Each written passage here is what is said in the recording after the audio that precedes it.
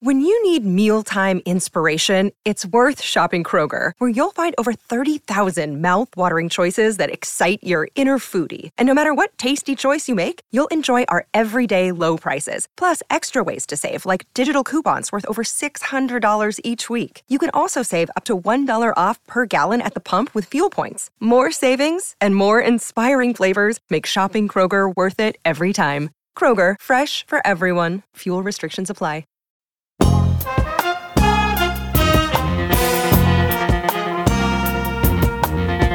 Welcome back to Hit Parade, a podcast of pop chart history from Slate Magazine about the hits from coast to coast. I'm Chris Molanphy, chart analyst, pop critic, and writer of Slate's Why Is This Song Number One series. On our last episode, it's the 50th anniversary of 1971, which has been called one of the greatest years in music history. On the Billboard charts, pop, rock, and soul legends were scoring both number one singles and number one albums, including, so far, George Harrison, Janis Joplin, and the Rolling Stones. We're up to the summer of 71, when the year's biggest hitmaker was about to take her turn on top. As I've said so many times in this podcast, timing is everything when it comes to hitmaking. Consider this cover of a well-known song, performed by its original songwriter. When this old world starts getting me down, and people are just too much for me to face. That's Carole King with Up on the Roof, a song she and lyricist Gerry Goffin originally wrote in 1962. And this version appeared on Writer, King's largely ignored debut album as a recording artist. Upon its release in 1970, the Writer LP didn't chart, even though it uses some of the same approaches as the album that would make King a legend just 1 year later. Soulful singing, warm piano, a 60s song reinterpreted for the 70s. I go home feeling tired and weak. I go up where the air is fresh and sweet. Somehow, the world wasn't quite ready for Carole King, recording artist, who was trying to come out from under the shadow of Carole King, songwriter. That Carole King had been very successful. I climb way up to the top of the stairs, and all my cares just drift right into space. The Drifters' original version of Up on the Roof was a number 5 pop, number 2 R&B hit in 1962, and it wasn't even the biggest song penned by Carole King and Gerry Goffin. The songwriting team and then married couple wrote for and from the famed Brill Building at 1650 Broadway in New York City. King, born Carol Klein in Manhattan, was the melody writer, and Goffin the lyricist, for a string of singles from a range of artists. As I noted in our pilot episode of Hit Parade when discussing the career of songwriter-performer Neil Diamond, the Brill Building hosted dozens of writers, often in pairs, from Jerry Lieber and Mike Stoller, to Ellie Greenwich and Jeff Barry, to Burt Bacharach and Hal David. Gerry Goffin and Carole King, in particular, ranked among the building's most successful two-person hit factories, able to channel youthful emotions into sophisticated pop singles for everyone from R&B girl group The Shirelles, Will you still love me tomorrow? to teen idol Bobby V, Take good care of my baby. to Little Eva, Goffin and King's babysitter, for whom they wrote the instructional dance song The Locomotion, All three of these singles were Hot 100 number ones. Everybody's doing a brand new dance now. Come on, baby, do the locomotion. Even in these early days, Carole King would occasionally record one of her and Goffin's tracks herself. One of those compositions, It Might As Well Rain Until September, originally intended as a demo for Bobby Vee, wound up a hit for King, peaking at number 22 on the Hot 100 in 1962. As far as I'm concerned, each day's a rainy day, so it might as well rain until September. But at the time, September seemed like a fluke. King's voice was an odd fit for the girl group and teen idol era of the early 60s, and attempts to promote her as a frontline act quickly fizzled. A follow-up single, He's a Bad Boy, stalled at number 94 in 1963. Daddy doesn't like him 'cause he says he heard him swear he's a bad boy. But I don't care. However, right through the late 60s, Gerry Goffin and Carole King kept turning out hits for other artists, including The Monkees, Another Pleasant Valley Sunday. and famously Aretha Franklin. The very mature, self-actualizing 1967 hit You Make Me Feel Like a Natural Woman began as a title Atlantic Records president Jerry Wexler gave them, just the title, around which Goffin and King wrote a song that became an Aretha standard. You make me feel. You make me feel. You make me feel like a natural woman. By 1967, as Goffin and King's marriage was disintegrating, King moved out west. The move to LA introduced King to the scene in Laurel Canyon, the Hollywood Hills neighborhood that was a hotbed of the 60s rock counterculture and an instigator of the singer-songwriter movement. There, King befriended fellow songwriters Joni Mitchell, With antique luxury, she is a lady of the canyon. Do-do-do-do-do. and James Taylor. Whoa, I've seen fire and I've seen rain. Seen sunny days that I thought would never end. I've seen lonely times when I could not find a friend. Both Mitchell and Taylor would wind up playing and singing backup on King's follow-up to her well-reviewed but poor-selling Writer album. And James Taylor provided specific inspiration.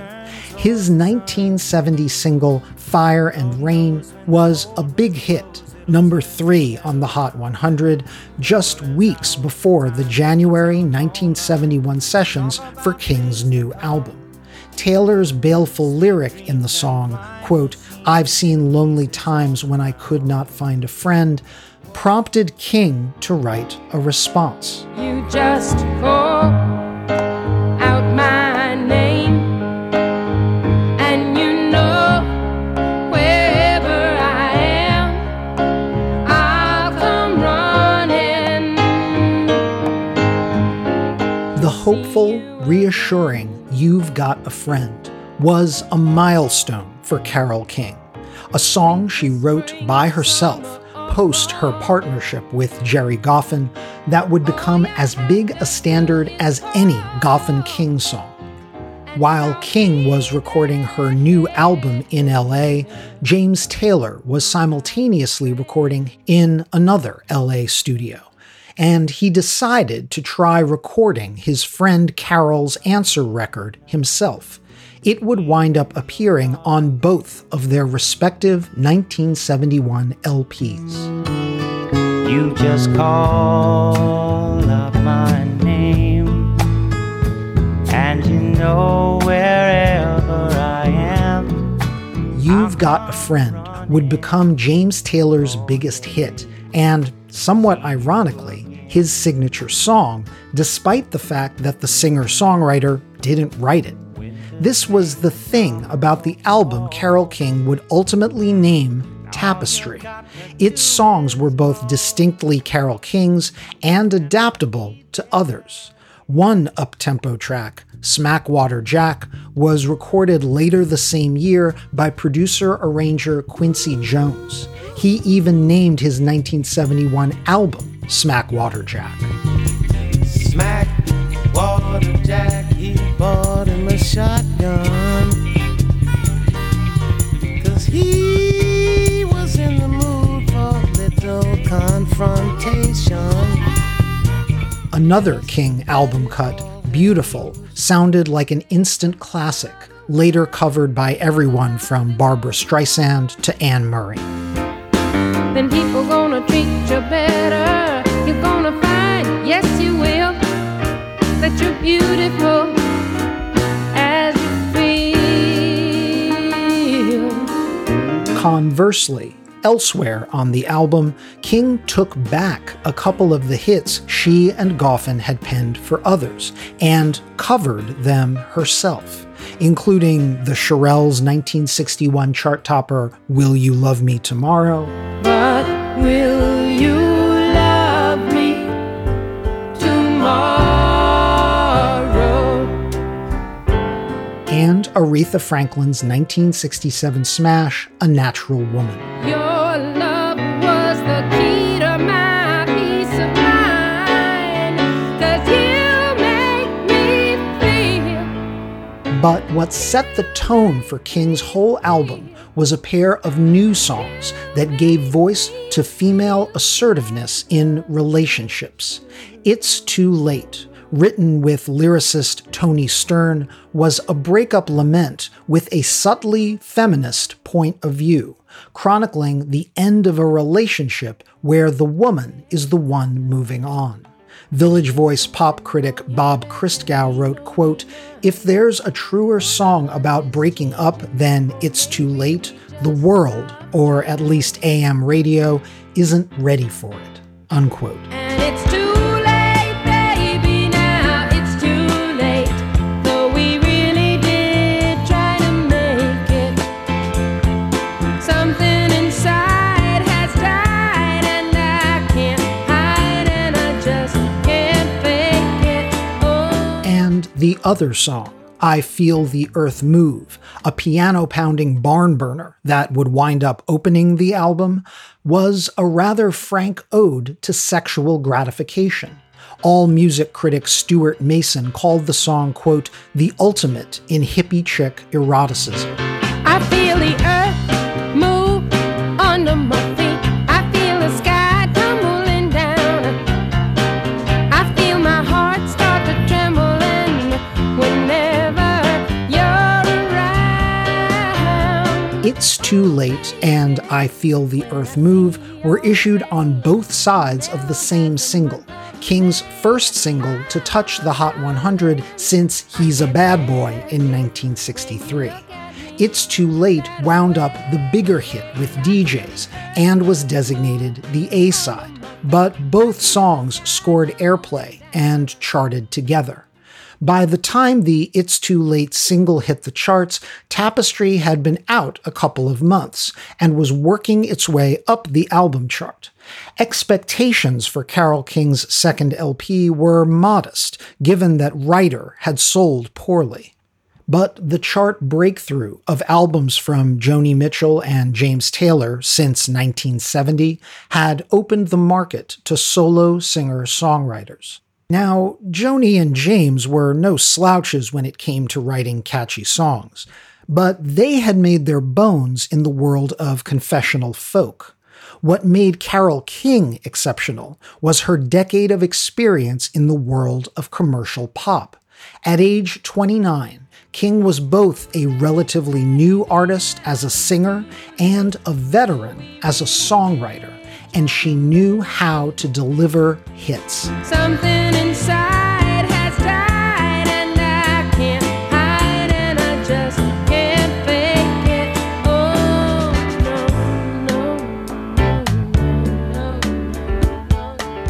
June 19th, 1971, in its 11th week on the Billboard Top LPs chart, Carole King's Tapestry knocked the Rolling Stones' Sticky Fingers out of number 1.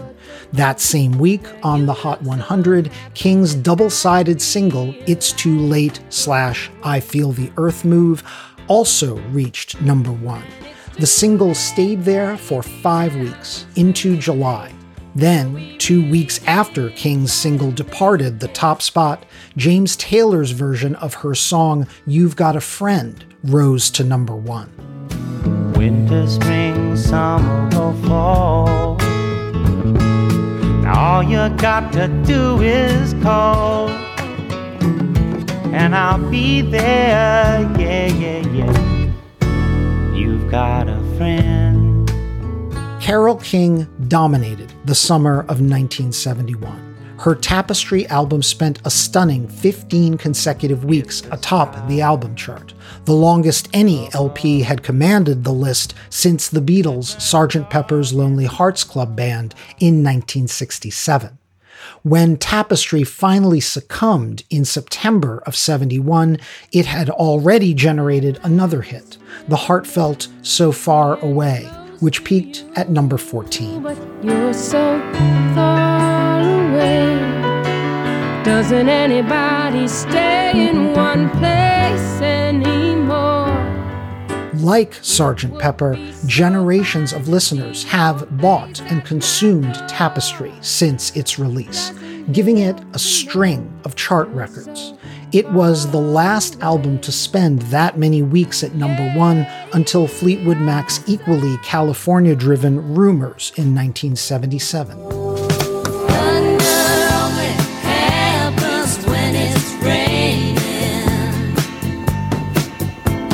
Tapestry also once held the record for the longest run on the Billboard album chart, 302 consecutive weeks from April 1971 through January 1977. It took until 1980 for another album to beat Tapestry, Pink Floyd's The Dark Side of the Moon.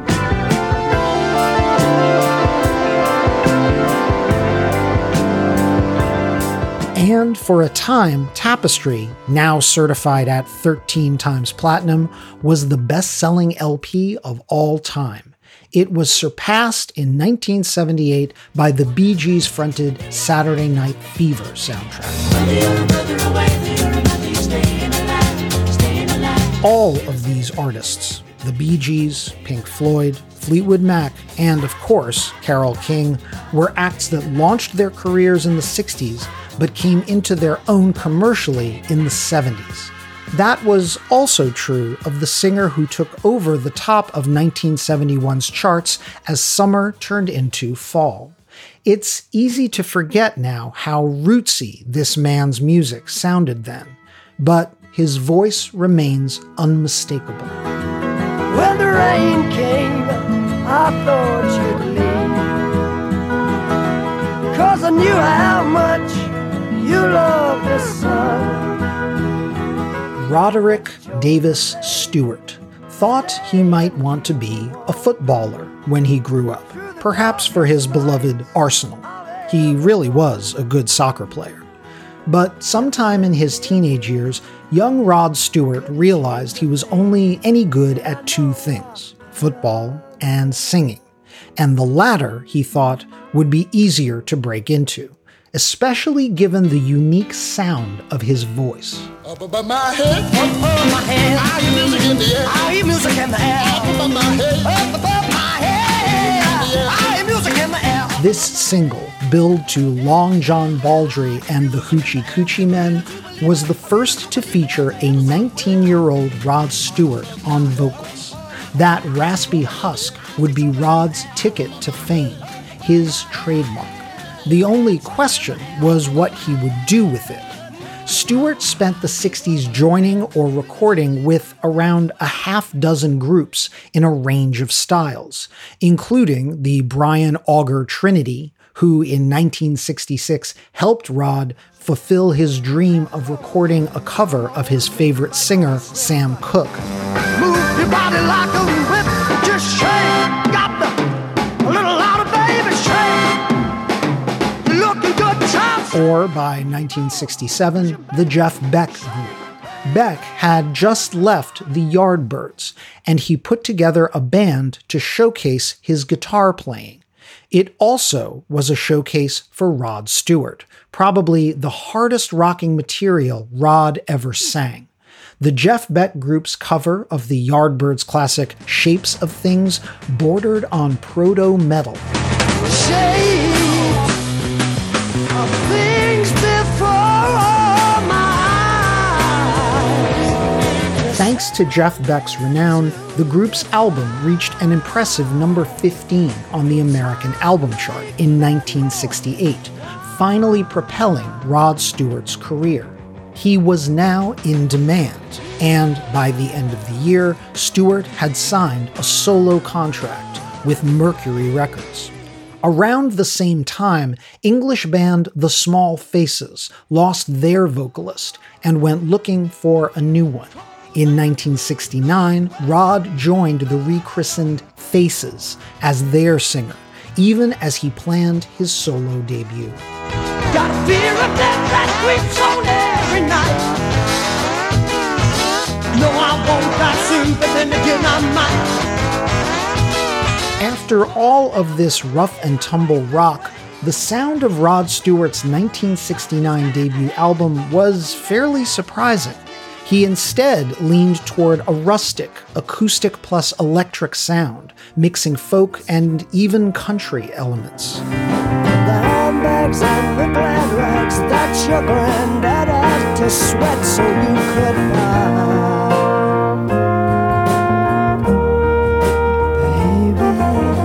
Baby. He refined the sound on 1970's Gasoline Alley. It was Stewart's first album to crack the top 40 on the Billboard album chart, where it peaked at number 27. As AllMusic's Stephen Thomas Erlewine aptly summarized, quote, "Instead of finding the folk in rock, he found how folk rocked like hell on its own." Going home, running home, down to Gasoline Alley where I started from. As solidly as Gasoline Alley did on the charts, it offered no hint that Rod was about to break big. A single from the Gasoline Alley album, Rod's rollicking cover of the Bobby Womack song It's All Over Now, made famous by the Rolling Stones, bubbled under the Hot 100 in July 1970 at number 126. Because I used to love her, but it's all over now. When Rod released his third solo album, Every Picture Tells a Story, in May 1971, executives at his label, Mercury Records, were convinced that the hit-bound track would be his cover of American folkie Tim Hardin's Reason to Believe. It is a sturdy song, and Stewart does do an excellent rendition. That you lied, straight-faced while I cried. Still I look to find a reason to believe. However, Rod's Reason to Believe stalled at number 62 on the Hot 100 before radio DJs noticed the original folk rock tune sitting on the single's B-side. A rousing, wistful story song about a teenager learning about sex from an experienced older woman. Wake up, Maggie, I think I got something to say to you. Co-written by Rod Stewart himself, he based it on one of his own early sexual exploits, with British guitarist Martin Quittenden. The song seemed to define the cheeky Rod persona and combine the full range of his musical interests. It was folky and rocking and rustic, and even came complete with a mandolin solo. Naming it after an old Liverpool folk song, they called it Maggie May. You stole my heart, and that's what really hurts. On the Hot 100 dated August 14th, 1971, Maggie May appeared alongside Reason to Believe in the same chart position. 1 week later, the titles flipped, with Maggie May now regarded as the A-side. 6 weeks later, Maggie May was number 1 on the Hot 100. That same week, Every Picture Tells a Story topped the LP chart. Both the album and the single stayed at number 1 more than a month. 50 years later, this is still the most acclaimed period of Rod Stewart's career. He could, for a few years, seemingly do no wrong. Whether he was reuniting with the Faces for the boogie rocker Stay With Me, their biggest hit at number 17 in 1972. Red lips, hair and fingernails. I hear you and me no Jezebel. Let's go upstairs and read my tarot card. Come on, stay with me. Or recreating the Maggie May magic with his own follow-up solo single, You Wear It Well, a number 13 hit from his follow-up album, Never a Dull Moment. Hell, it's been a very long time. You wear it well. A little old-fashioned, but that's all right. Every Picture Tells a Story still routinely makes greatest albums of all time lists, unlike all of Rod's dozens of other albums. In a backhanded compliment, critics often compare whatever Stewart is releasing currently to Every Picture Tells a Story and find the new material lacking. They are quick to remind you that the man who later went disco in 1979 with this chart topper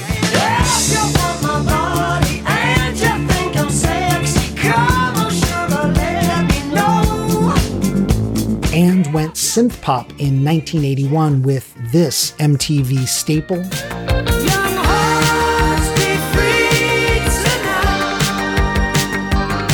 used to sound more like this. Comb my hair in 1,000 ways, but I came out looking just the same. If nothing else, Every Picture Tells a Story flaunted Rod Stewart's versatility, and Maggie May established his star power and roguish persona. He may have peaked early, but he earned decades of goodwill. Apple Card is the perfect cashback rewards credit card. You earn up to 3% daily cash on every purchase every day.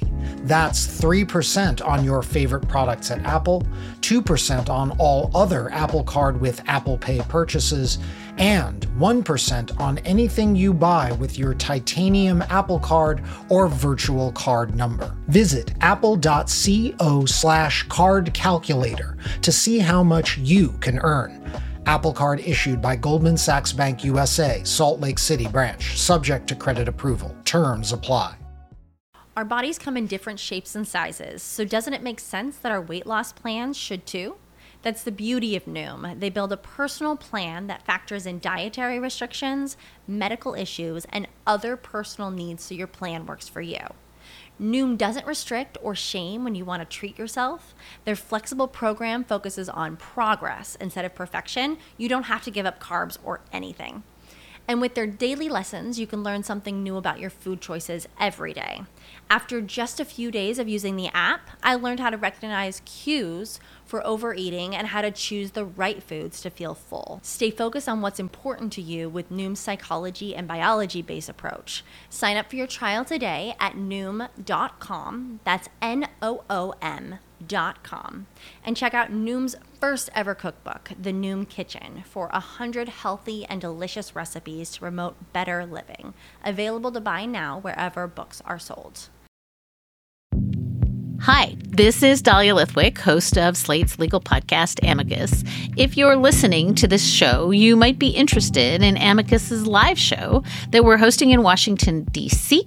on Tuesday, May the 14th. My colleague, Mark Joseph Stern, and I will be talking to some amazing guests, including Sherrilyn Ifill and a sitting state Supreme Court justice, all about how originalism, a relatively recently invented way of interpreting the Constitution, has taken over the Supreme Court and radically reshaped the law. It's been doctrinal rocket fuel for the conservative legal movement and facilitated the rolling back of abortion rights, the expansion of gun rights, and the obliteration of the separation of church and state. And as another wildly consequential Supreme Court term careers to its end, the court's originalists are on a tear. But there's something you can do about it, and we hope you'll join us in D.C. on May 14th to explore the possible pathways out of the current situation. Go to slate.com/Amicus Live for tickets. If there's one downside to the selection of 1971 chart toppers I've run down so far, it's a lack of racial diversity. From January through October on the album chart that year, no Black or Latinx acts reached number one. A pity, given the killer music then ruling R&B and Latin pop. But that changed in November and December of 71. All three albums that led the top LPs chart in the year's closing months were by artists of color. I'm going to focus on the two of these albums that also spawned a number one single. The run was kicked off by a man who came to call himself Black Moses. If the music make you move, 'cause you can dig the groove and groove on. Groove on. By 1971, the 28-year-old Isaac Lee Hayes Jr. was already a recording industry veteran. Like Carole King, he'd made his bones as a songwriter first.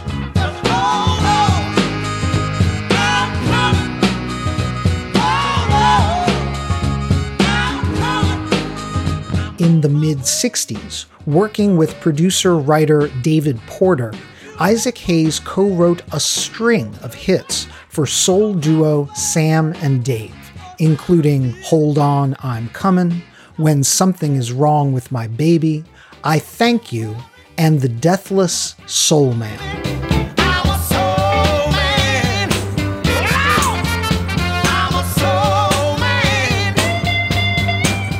Hayes' years of session work for storied Memphis label Stax Records eventually gave him the opportunity to record under his own name. His 1969 Stax album Hot Buttered Soul is a landmark in the development of progressive soul and black rock. The LP has only 4 virtually jazz-length tracks that fill the LP's two sides, such as Hayes' nearly 19-minute take on the Jimmy Webb song made famous by Glenn Campbell, By the Time I Get to Phoenix. By the time I get to Phoenix, she'll be rising.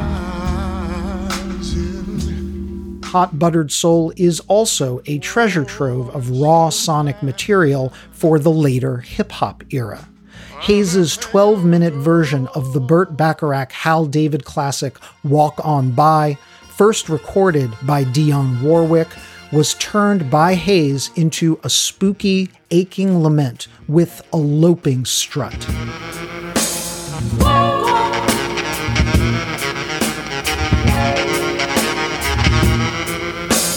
Isaac Hayes' Walk On By has been sampled dozens of times by everyone from both Tupac and Biggie, to the Wu-Tang Clan, to trip-hop act Hoover Phonic, to, just in the last decade, Beyoncé.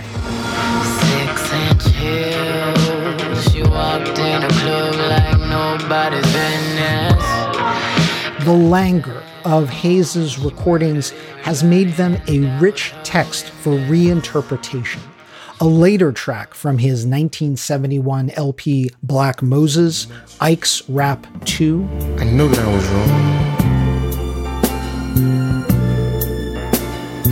You're the only one I can turn to. Became a foundational sample in trip-hop when Portishead repurposed it for 1994's Glory Box. Move over.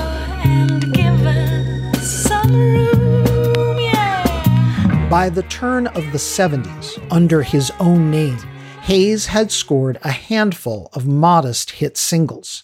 In early 71, he had his biggest hit to date with his cover of the Jackson 5's then recent hit, Never Can Say Goodbye. Hayes' version reached number 22 on the Hot 100 and number 5 on Hot Soul Singles. Tell me why is it so that I never can say goodbye? No. Around the same time, in the spring of 71, filmmaker, actor, and composer Melvin Van Peebles released a movie, Sweet Sweetback's Badass Song, that helped define the film movement known as blaxploitation. From the jump, music was integral to blaxploitation. Van Peebles' film came with a score he composed himself, which was performed by the then unknown band Earth, Wind and Fire.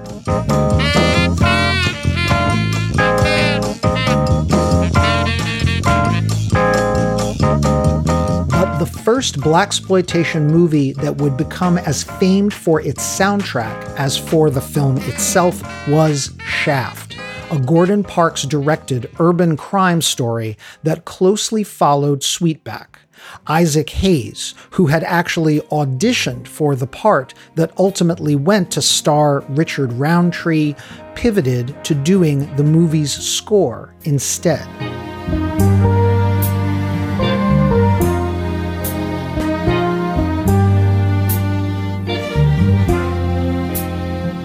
Given his history with expansive soul tracks, for Hayes, the irony of the Shaft score was that he was now composing much shorter, episodic instrumentals.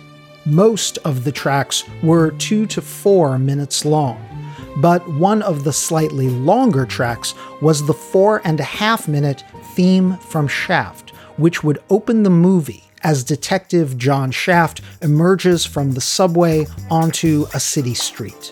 Hayes completed that song last, and it summed up the whole aesthetic of the film.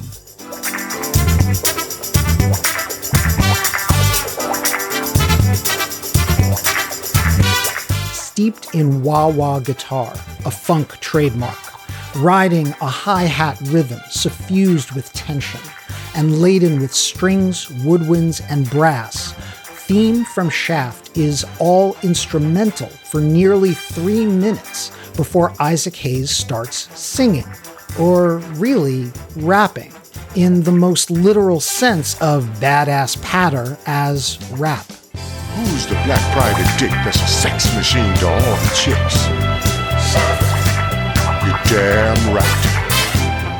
The vocals, punctuated by a female backing chorus, were kitsch, but knowingly so, with a coy wink.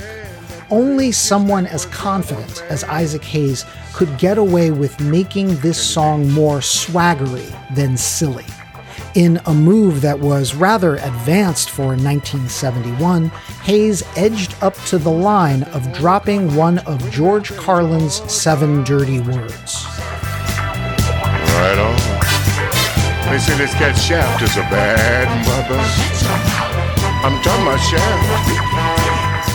When Shaft, the movie, became a blockbuster in the summer of 1971, earning many times its $500,000 budget at the box office, Theme from Shaft became more than film music. The album cut was played in clubs, and Stax subsidiary Enterprise Records, which had released the soundtrack LP, was compelled to issue the track as a single. It was edited down to just over 3 minutes, though a nearly 2-minute version of its long instrumental opening was left intact. And it was released in late September 1971. In just over a month, it was atop the Hot 100.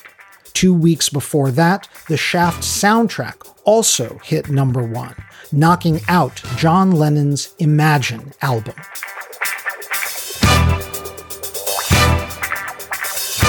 This was already remarkable. a major commercial breakthrough for Isaac Hayes.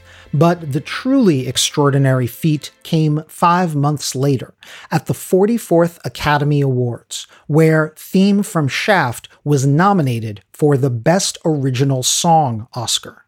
The year before, this prize was won by the writers of this song, For All We Know, from the film Lovers and Other Strangers. It had been popularized in early '71 by brother-sister duo The Carpenters, who took it to number 3.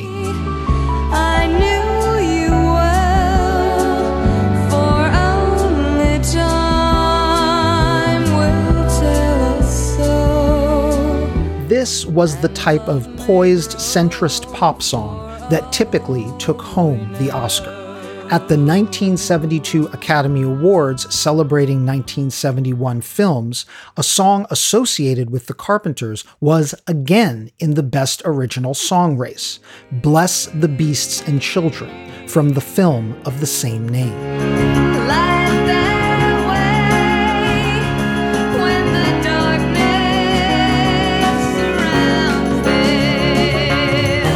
But the star of that year's Oscars telecast was Isaac Hayes, who delivered one of the most memorable musical performances in Academy Awards history, even though he was mostly miming and lip-syncing.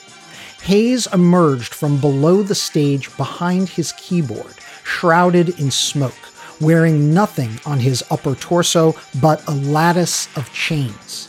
And he performed amid an army of dancers swirling around him. Who's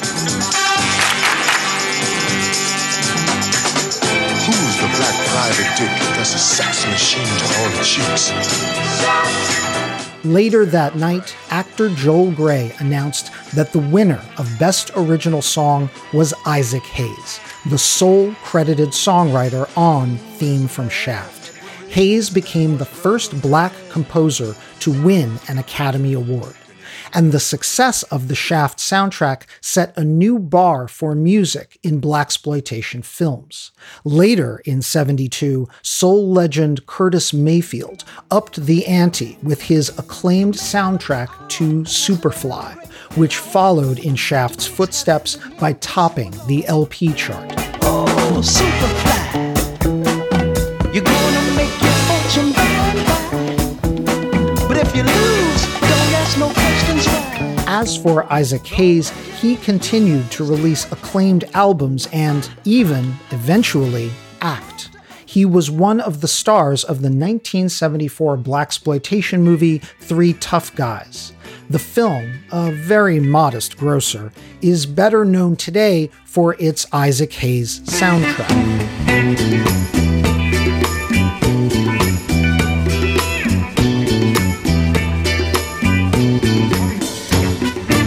Which continued to reverberate in hip-hop for decades afterward, most famously in the Ghetto Boys hit Mind Playing Tricks on Me. This year Halloween fell on a weekend. Me and Ghetto Boys are trick-or-treating. By the 90s, Hayes became best known to younger generations for his role as Jerome Chef McElroy on TV's South Park. Hayes had a good sense of humor about the role, since Chef is basically a satire of the badass loverman persona he invented circa Shaft. I'm gonna make love to you, woman. Gonna lay you down by the fire. A couple of years before he died in 2008, Isaac Hayes lived to see Memphis rap troupe 3 6 Mafia take home the Best Original Song Academy Award for their track It's Hard Out Here for a Pimp, from the film Hustle and Flow.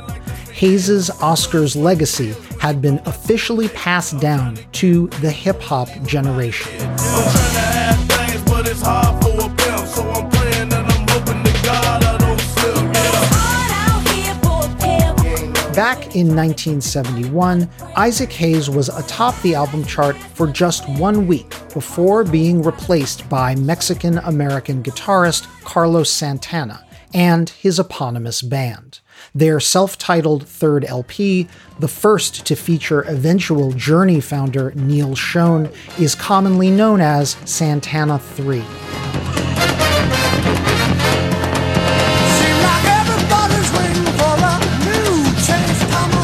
As we discussed in our Hit Parade episode about the hitmakers spawned by the Woodstock Festival, the 1969 mega concert was instrumental in launching the career of Carlos Santana and introducing his fusion of Latin rhythms and furious guitar rock.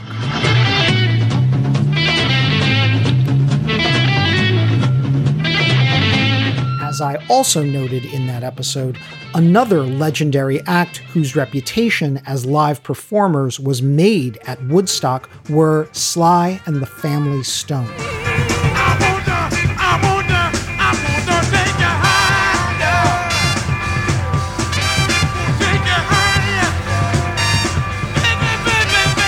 The big difference between Carlos Santana and Sylvester Stewart, aka Sly Stone, was that Santana had kept up a steady recording schedule after Woodstock.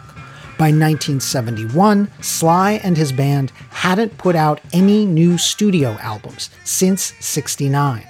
That would finally change near the end of the year when Sly and the Family Stone dropped the final double chart topper of '71.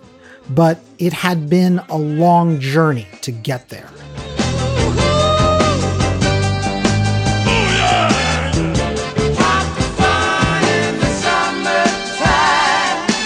Right after Woodstock, Sly and the Family Stone issued the seasonally appropriate single Hot Fun in the Summertime. It quickly shot to number 2 on the Hot 100, reinforcing that Sly's band was now a potent commercial force, in addition to their reputation as a fierce live act. He was on his own schedule, enjoying the spoils of his fame, picking up a massive drug habit, and unbothered by the demands of the major label he and the Family Stone were signed to, Epic Records. In the next 2 years, literally the only material produced under the Sly and the Family Stone name was a 2-sided single, the hard funk classic Thank You for Letting Me Be Myself Again,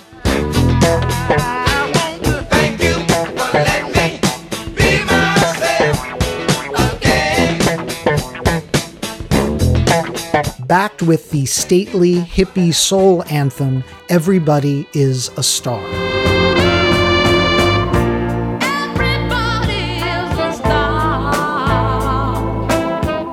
The double-sided hit shot to number 1 in early 1970.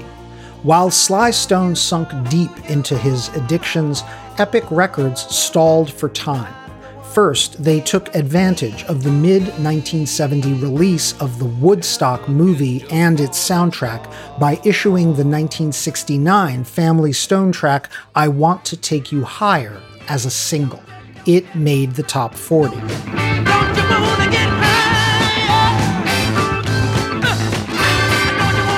They reissued the Family Stone's 1967 debut album, A Whole New Thing, with a new album cover.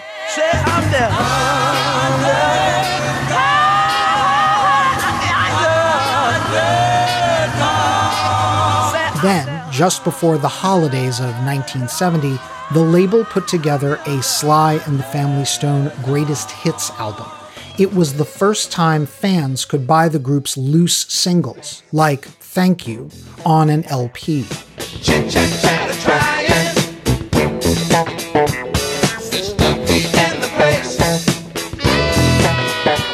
Promoted like a new frontline album, a then novel marketing strategy, Greatest Hits rose to number 2 on the Billboard album chart, much higher than such compilations typically did back then.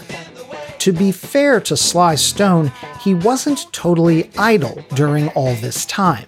He founded a vanity label, Stone Flower, affiliated with Atlantic Records. The label wasn't very productive, issuing only 4 singles total, but 2 of them cracked the top 40, both by the vocal group Little Sister, so named because member Vette Stewart was Sly Stewart's little sister.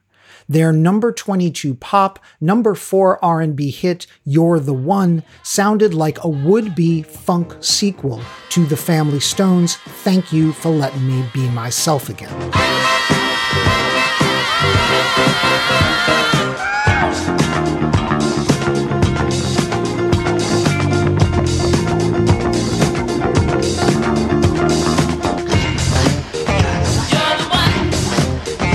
For their follow-up single, Sly guided Little Sister toward a deep cut from the Family Stones' Stand album called Somebody's Watching You. Somebody's watching you.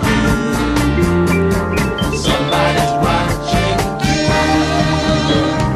you. Little Sister's version of the song, produced by Sly Stone, showed the direction his music was heading, even in the absence of new Family Stone material. Sly built the track out of an early drum machine, then called a rhythm box. The Little Sister single peaked at number 32 on the Hot 100 and number 8 on the R&B chart in early '71, making it, by some estimations, the first popular recording to derive its rhythm from a drum machine. Somebody's watching you. Somebody's watching you. When Sly and the Family Stone finally announced a new studio album in late '71 and dropped its first single, it probably felt familiar to listeners who remembered the Little Sister single. One child grows up to be somebody that just loves to learn, and another child. This single was also built out of a rhythm box beat, along with deep funk guitar that sounded like it was recorded underwater, because Sly had overdubbed the track so many times. Punctuated by an irresistible vocal from Rose Stone, Sly called this track Family Affair. It's a family affair. Family Affair became Sly and the Family Stones' biggest hit since their early '68 chart topper, Everyday People, and it couldn't have sounded more different from that prior optimistic anthem. Family Affair rose to number 1 on the Hot 100 in just 5 weeks. 2 weeks after that, There's a Riot Going On, Sly's visionary album of disillusionment and dark soul, featuring a red, white, and black American flag on its cover, also rose to number 1 on the album chart. It benefited from 2+ years of pent-up demand for new Sly Stone material. It soon produced a follow-up hit, the number 23 pop, number 15 R&B single, Runnin' Away, selected by Epic as a single because it was one of the few tracks on the LP that sounded remotely upbeat. Time is here to stay. Sly and the Family Stone never returned to the pop top 10.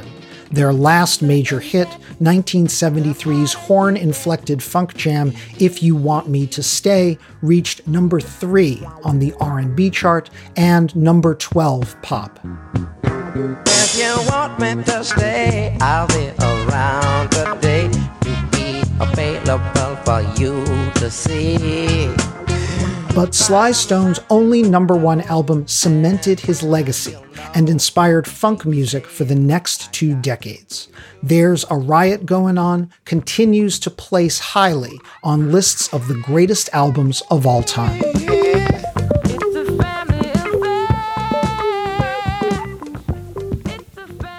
During the holidays of 1971, the only album more dominant than Sly Stone's was Carole King's immediate follow-up to Tapestry, her LP Music, which we talked about in our AC/DC Rule episode of Hit Parade. Talking about a sweet seasons on my mind. Though less well remembered today, King's other 1971 album was rumored to have sold a positively gargantuan, Taylor Swift-like 1.3 million copies in its first day. Given the data lag on the Billboard charts, Music didn't reach number 1 until just after Christmas, on a chart dated January 1st, 1972. And with that, the epic musical year of 1971 was over, appropriately with Carole King at number 1. Which reminds me, before I sign off, I never explained what was so significant about that song Carole King and Jerry Goffin wrote that Donny Osmond took to number 1 in September 1971. Go away, little girl. Go away, little girl. I'm not supposed to be alone with you.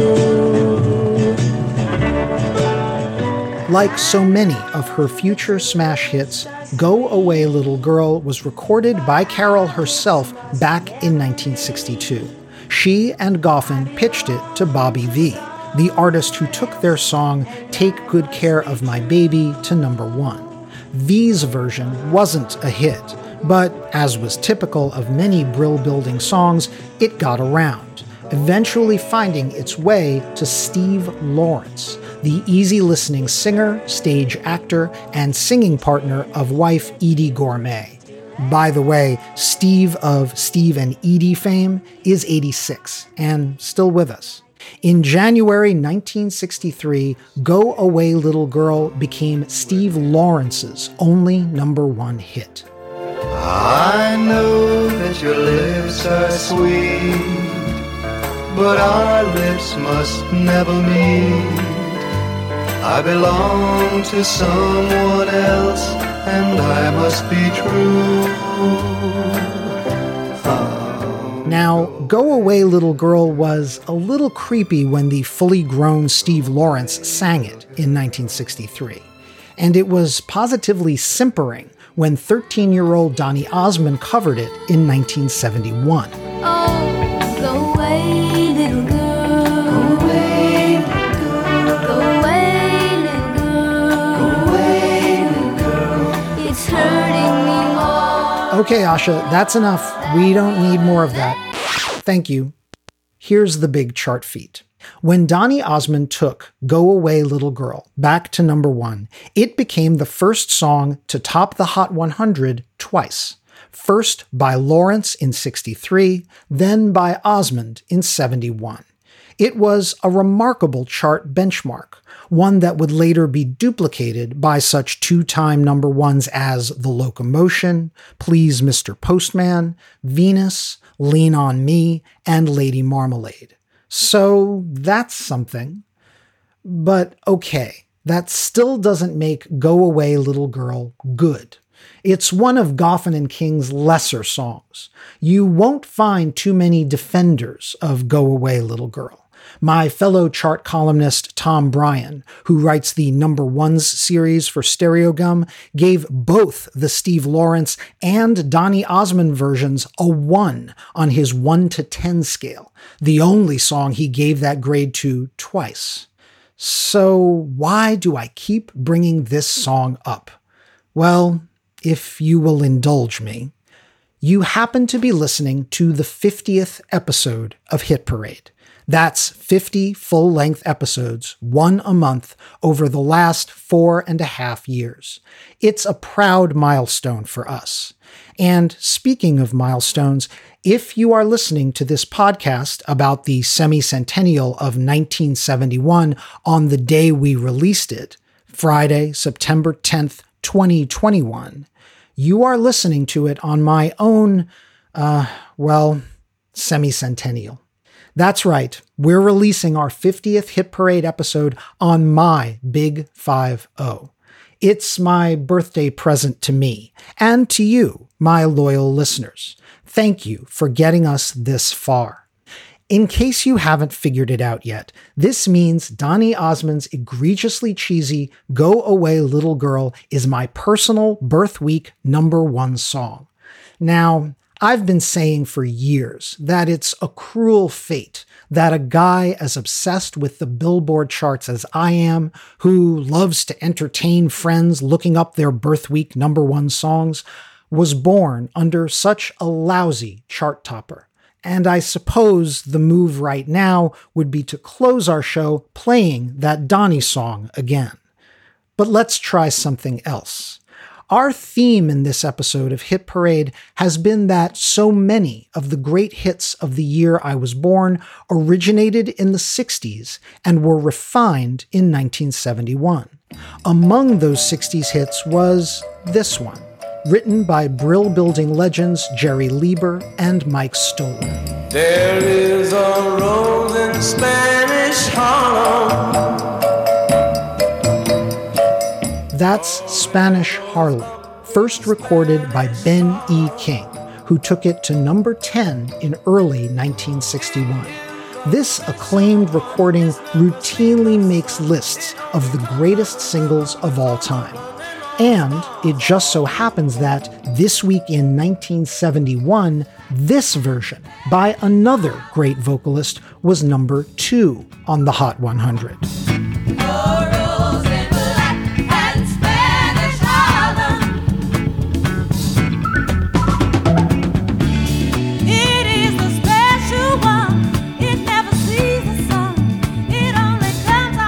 That, of course, is Ms. Aretha Franklin. Her Spanish Harlem is yet another classic released in 1971, a year that was, well, formative in my life. So humor me on my birthday, would you? Let's pretend that the week I was born, America wasn't obsessed with a squeaky-voiced teen idol from Ogden, Utah, and that instead the hit parade was commanded by the Queen of Soul. If you don't mind, this is how I'd prefer to remember this day.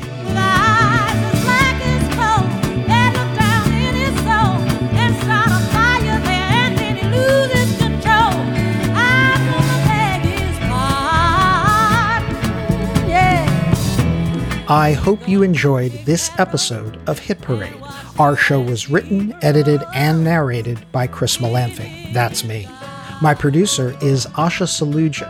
Asha is also my producer for our monthly Hit Parade The Bridge shows, available exclusively to Slate Plus members. In our latest Bridge episode, critic Ann Powers and I go deeper into the hitmakers of 1971, from Janis to Joni, Carol to Keith. To sign up for Slate Plus and hear that show and all our shows the day they drop, visit slate.com/hitparadeplus. June Thomas is the senior managing producer and Gabriel Roth, the editorial director of Slate Podcasts.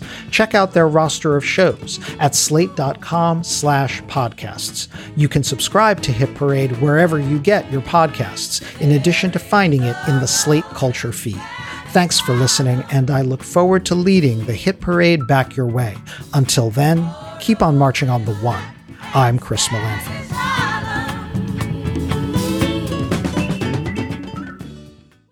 With Lucky Land Slots, you can get lucky just about anywhere. Dearly beloved, we are gathered here today to... Has anyone seen the bride and groom? Sorry, we're here. We were getting lucky in the limo and we lost track of time. No, Lucky Land Casino, with cash prizes that add up quicker than a guest registry.